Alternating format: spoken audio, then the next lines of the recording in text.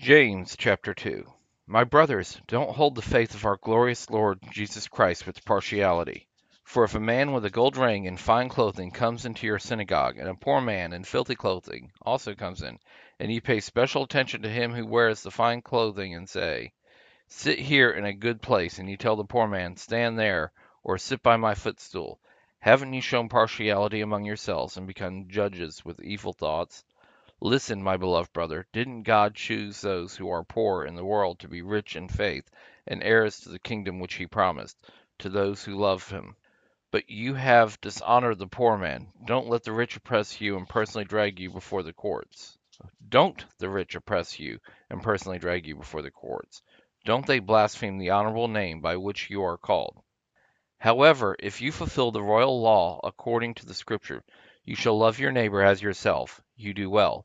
But if you show partiality, you commit sin, being convicted by the law as transgressors.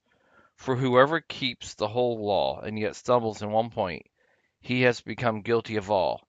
For he who said, "Do not commit adultery," also said, "Do not commit murder."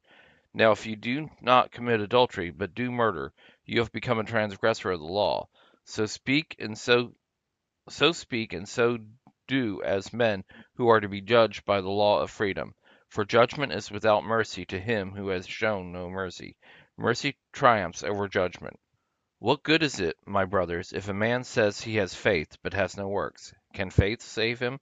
And if a brother or sister is naked and in lack of daily food, and one of you tells him, "Go in peace, be warmed and filled," yet you didn't give him the things the body needs, what good is it?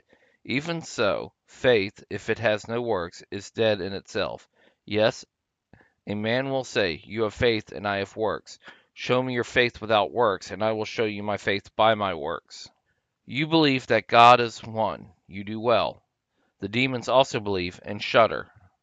But do you want to know, vain man, that faith apart from works is dead? Wasn't Abraham our father justified by works in that he offered up Isaac his son on the altar?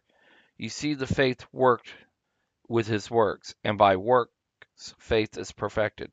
So the scripture was fulfilled which says, "Abraham believes God, and it was counted to him as righteousness, and he was called the friend of God." You see, then, that by work a man is justified, and not only by faith. In the same way, wasn't Rahab the prostitute also justified by works when she received the messengers and sent them out another way?